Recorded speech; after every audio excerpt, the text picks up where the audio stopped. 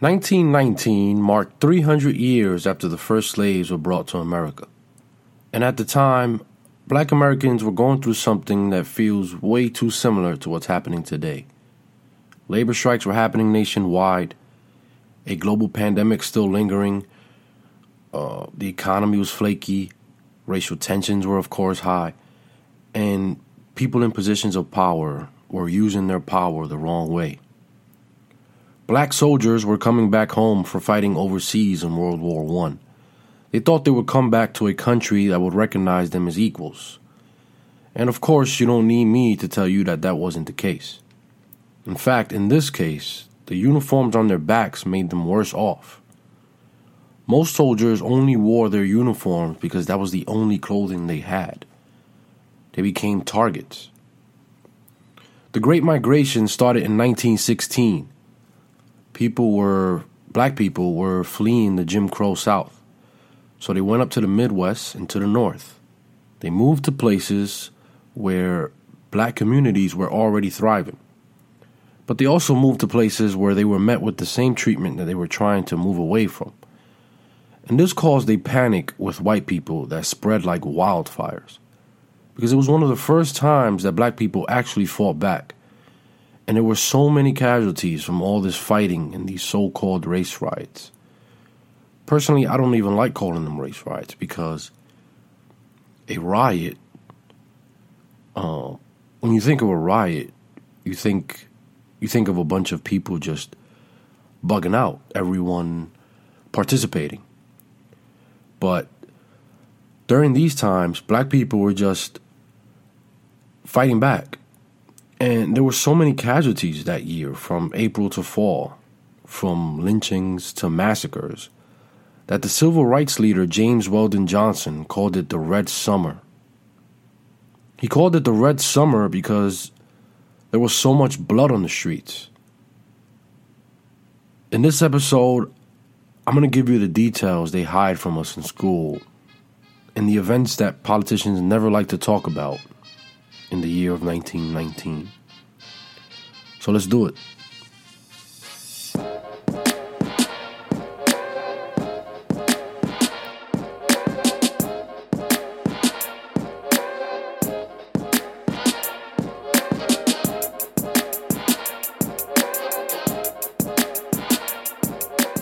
Welcome to Loud Silence, a podcast about America's discrete history. This is a second-generation production. I'm Danny Borbin, and this is Red Summer Episode 3. First off, I want to apologize for wasting your time last episode. I tried talking about how it was us citizens who fight for our rights and not our military. But I came off as a, a know-it-all, a douchebag maybe, or... I don't know. Sometimes I even came off like in a condescending tone. I mean, sometimes I do want you to know where I stand, and sometimes I do want to voice my opinion, but this podcast is supposed to be about facts. And I guess last episode I let my feelings get the best of me, and you can hear it in my voice. So I'm going to try to steer away from that. I'm going to stick to facts, and maybe once in a while you'll hear my opinions, my biased opinions.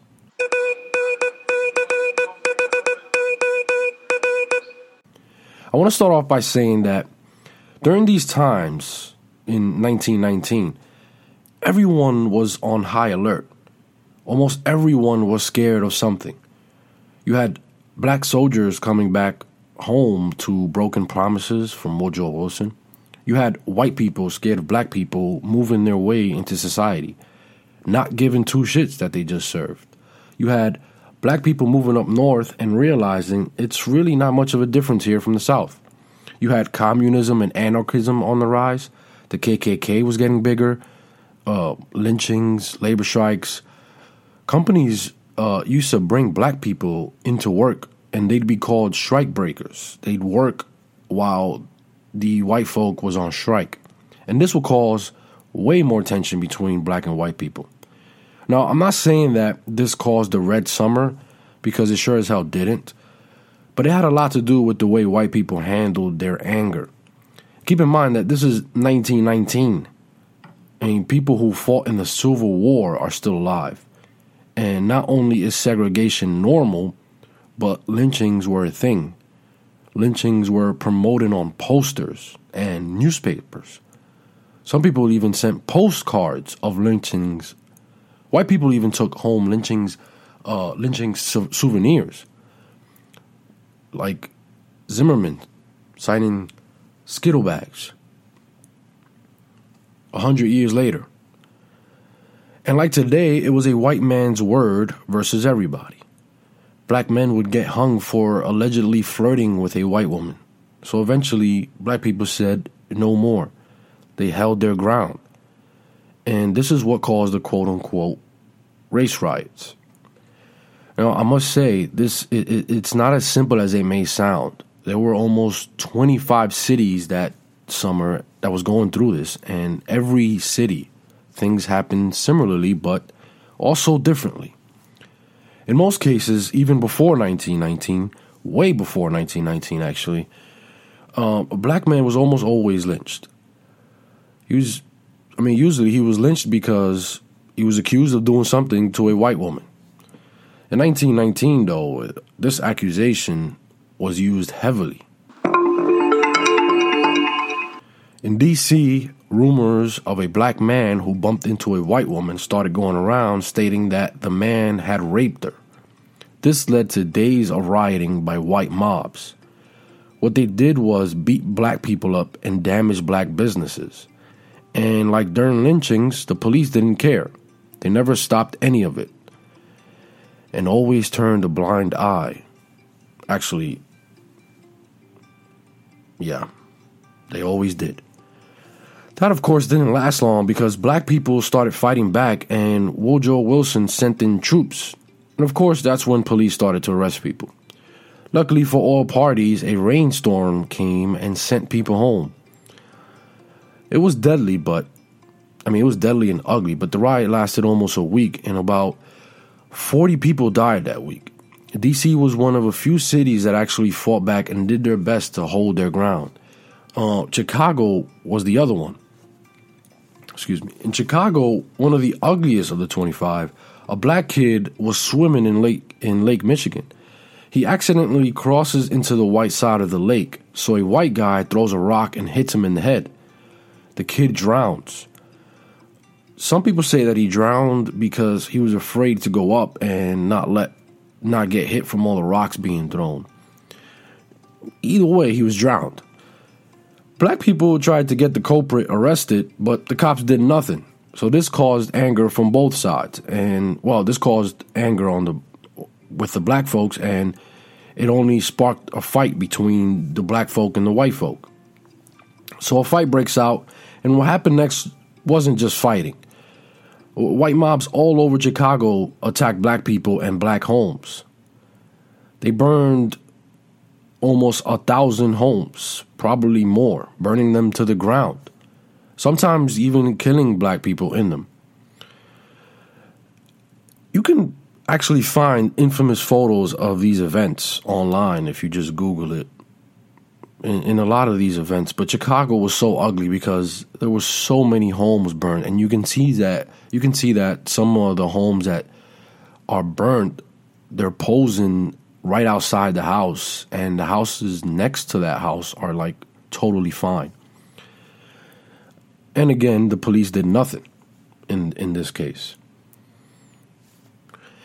In a sane world, you think this sounds eerie because to this day, oftentimes black people call the cops for whatever reason, and the cops show up and arrest the people who called them, the black people, simply because you know why. But this is America, spelled with 3 Ks.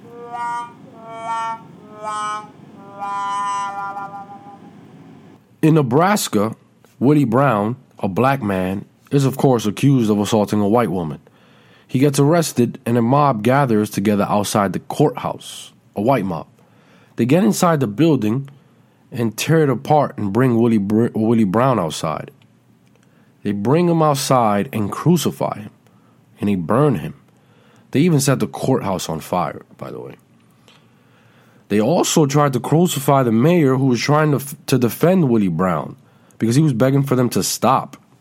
They let Willie Brown, they let the mayor off the hook last minute, but they let Willie Brown on display at a busy intersection. If you Google Omaha race riots, there's a famous photo of Willie Brown burning on the ground, and you can see that it actually looks like he's crucified, and everyone around him is smiling and posing for the camera. Same with Lloyd Clay, by the way, in Vicksburg, Mississippi, accused of, again, assaulting a white woman. He gets dragged outside out of his cell by a mob of white guys. They hang him and crucify him and fill his body with holes. They shoot him nonstop. No one was put on trial, and there was no backlash nor retaliation from anyone in that city. In Chicago and D.C., a lot of deaths happened because a lot of people fought back. In these other cities like Nebraska and Vicksburg, the riots were deadly, but they weren't as big. In Knoxville, Tennessee, a booming black city at the time, whites and blacks in some neighborhoods actually lived right next to each other. Maurice Mays, the adopted son of the mayor, gets accused of murdering a white woman. He was accused by a police officer who knew that Mays liked white girls. The woman who identified Maurice Mays as the culprit was in bed with the woman who was murdered, Birdie Lindsay. They were cousins. On Labor Day weekend, the day of Birdie Lindsay's funeral, mobs start to form in the area where Maurice is locked up. The sheriff sneaks May out of the jail before it gets too hectic. He dresses Mays in a dress and sneaks him out of town. While the mob of angry white men is increasing, patients are running thin and people are drunk by now. They start tearing shit up and they basically ransack the jail. They let out every prisoner that, of course, wasn't black. And what happens is that a rumor starts to fly that black people are holding up white people down the street or a couple of blocks away, and that they're armed. Now, black people were armed because these veterans said they weren't going to take it anymore. They're fighting back. But they weren't holding up anyone. So the mob moves up the street to try and meet them or cut them off. And guess who's marching up the street with them? The National Guard. And black people knew this. They knew they were coming, so they set up and wait for them. Experienced war veterans. Again, history, rhyming, and repeating. Geronimo Pratt, 1969. So the mob and the National Guard reach where the black people are, and they also set up their machine guns and whatnot. And it was a standoff. It was a, what do you call it? What happens is that one of the guys handling the machine gun on the mob side, who was a teenager, panics and starts shooting, hitting one of their own, like in Arkansas. I'll tell you about that in a minute. But this is what causes a firefight. Nobody knows how many people died during this time, but ironically, like in other cities, rain caused this fight to stop. The streets supposedly were painted red from all the blood. Interestingly enough, though, 55 men and women were indicted. White men and women. And almost all of them were convicted. I think it was 2 to 5 people that were acquitted. Maurice Mays, the adopted son of the mayor, was sentenced to death and electrocuted. Over in Arkansas, a lot of sharecroppers knew that they were being bamboozled. So they joined a union called the Household Union and another group called the Progressive Farmers. And these groups had prominent lawyers fighting for them. So white people thought, or at least wanted to believe, that these groups were influencing black people to incite violence and rise up. One night on September 30th, at a meeting in a lodge, people gathered to wait for the son of one of the lawyers. The son was collecting affidavits from the sharecroppers to prove in court that they're being bamboozled. Just to note, a lot of sharecroppers at the time were signing contracts that they didn't even understand. And these contracts were so messed up. Not only were the profits were supposed to be 50-50, but the landowner would charge them for everything else. Tools, seeds, everything. They basically set the prices on whatever you can name. And these sharecroppers were just basically in debt indefinitely. So they knew they had to do something because they were never getting out of the hole that they were in. So on that night of September 30th, a car pulls up and the lights are turned off and out steps an officer. The officer tells the armed men guarding the lodge to move away from the lodge. That doesn't happen, so shooting ensues. An officer gets killed and the other man who arrived with him is wounded. What do you think happens when a racist cop in a racist state or country goes through a routine racist practice of intimidating and sometimes murdering, and it ends up being the cop that gets killed or wounded? Whatever you're thinking is the correct answer. They go back into town and, of course, tell a crazy, twisted story. That crazy, twisted story spreads as fast as you can imagine. Not only in that town does the news spread fast, but in neighboring cities and states. People hear about what happened, telegrams are sent out, and it even reaches the governor. The governor reaches out to the senators, and the senators reach out to D.C., and D.C. pledges to send 500 troops. A bunch of posses are deputized by the sheriff right away. Now, these posses are all arming up. They start freaking out. So they go out looking for, quote-unquote, revenge, I should say. By the time word gets to the people back at the lodge that these people are out looking for blood, these posses have already killed a bunch of black people on the way to them. So back at the lodge, people start to panic. I mean, they start to hide. And when the posses get there, they start shooting at anything that moves. Black people are out with their hands up. Some are still hiding. Others are running away. It's chaos. The posses let out so many rounds, right, that they end up shooting one of their own because they were everywhere. They had the lodges surrounded, and they were shooting at each other. Another white man dead. What does that do? Causes more mayhem. More racists arrive. More posses arrive from everywhere the next morning, killing more innocent black people. The morning after that, the troops arrive. Guess what the troops do? They also kill black people. Now keep in mind, the troops go in there with a narrative that black people are uprising and hurting white people. They literally kill black people in their eyesight. Any black person in their eyesight, they kill. When they were done killing, they rounded up every black person they saw. Around 285 people were arrested. Some landowners went to the jails and got some people out of jail.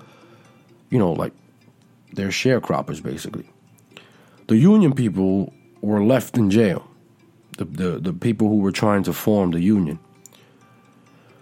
Some were tortured. 12 guys were eventually charged and convicted with capital offenses. Nobody knows how many black people died in this massacre, but only 5 white guys were killed. And this hardly ever gets mentioned in any history class or book. This case ended up being very important for civil rights cases because it was the lawyer that handled this case came up with a way of fighting for civil rights. Eventually, all 12 men were freed by 1925, but they weren't even acquitted.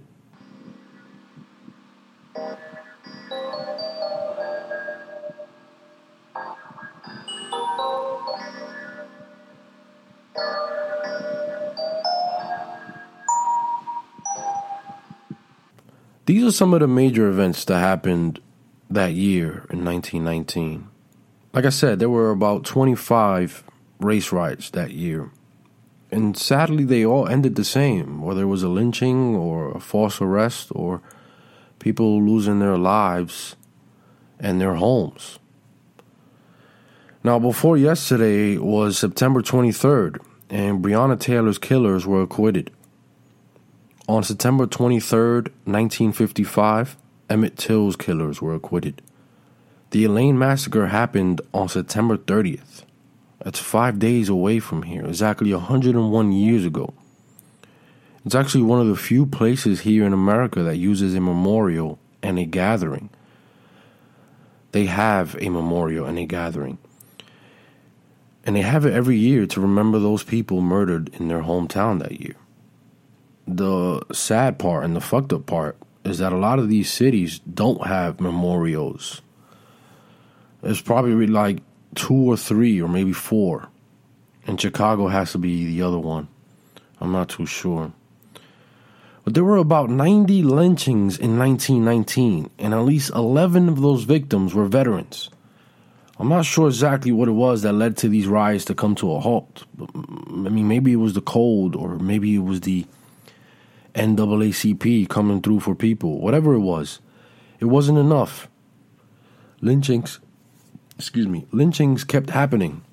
And 2 years later, Tulsa, Oklahoma gets attacked by domestic terrorists. What I find crazy is that, and I'm sorry if you're tired already of me saying this, but how much this shit rhymes? I mean, just imagine a black man getting shot in the back 7 times for no reason. A black woman is killed in her own home while she's sleeping. A 17-year-old white kid crossing state lines with his mom and a rifle, killing 2 people. And the National Guard gets sent in because citizens are peacefully and rightfully voicing their rights. This is a century later, and it's happening right before our eyes. If you speak on it, you're overreacting, or you're trying to sound divisive, or you watching the news too much. Or my favorite is, if you don't like it, just move. I'm honestly all out of fucks, but it's the confusion that keeps me talking. It's the not knowing that worries me. Because like in anything in life, how can we ever move forward without recognizing what we've done and who we are? You feel, however, that we're making progress in this country? No. I will never say that progress is being made. If you stick a knife in my back 9 inches and pull it out 6 inches, there's no progress. You pull it all the way out, that's not progress. The progress is healing the wound that's below me. And they haven't even begun to pull a knife out, much less try and heal the wound. They won't even admit the knife is there.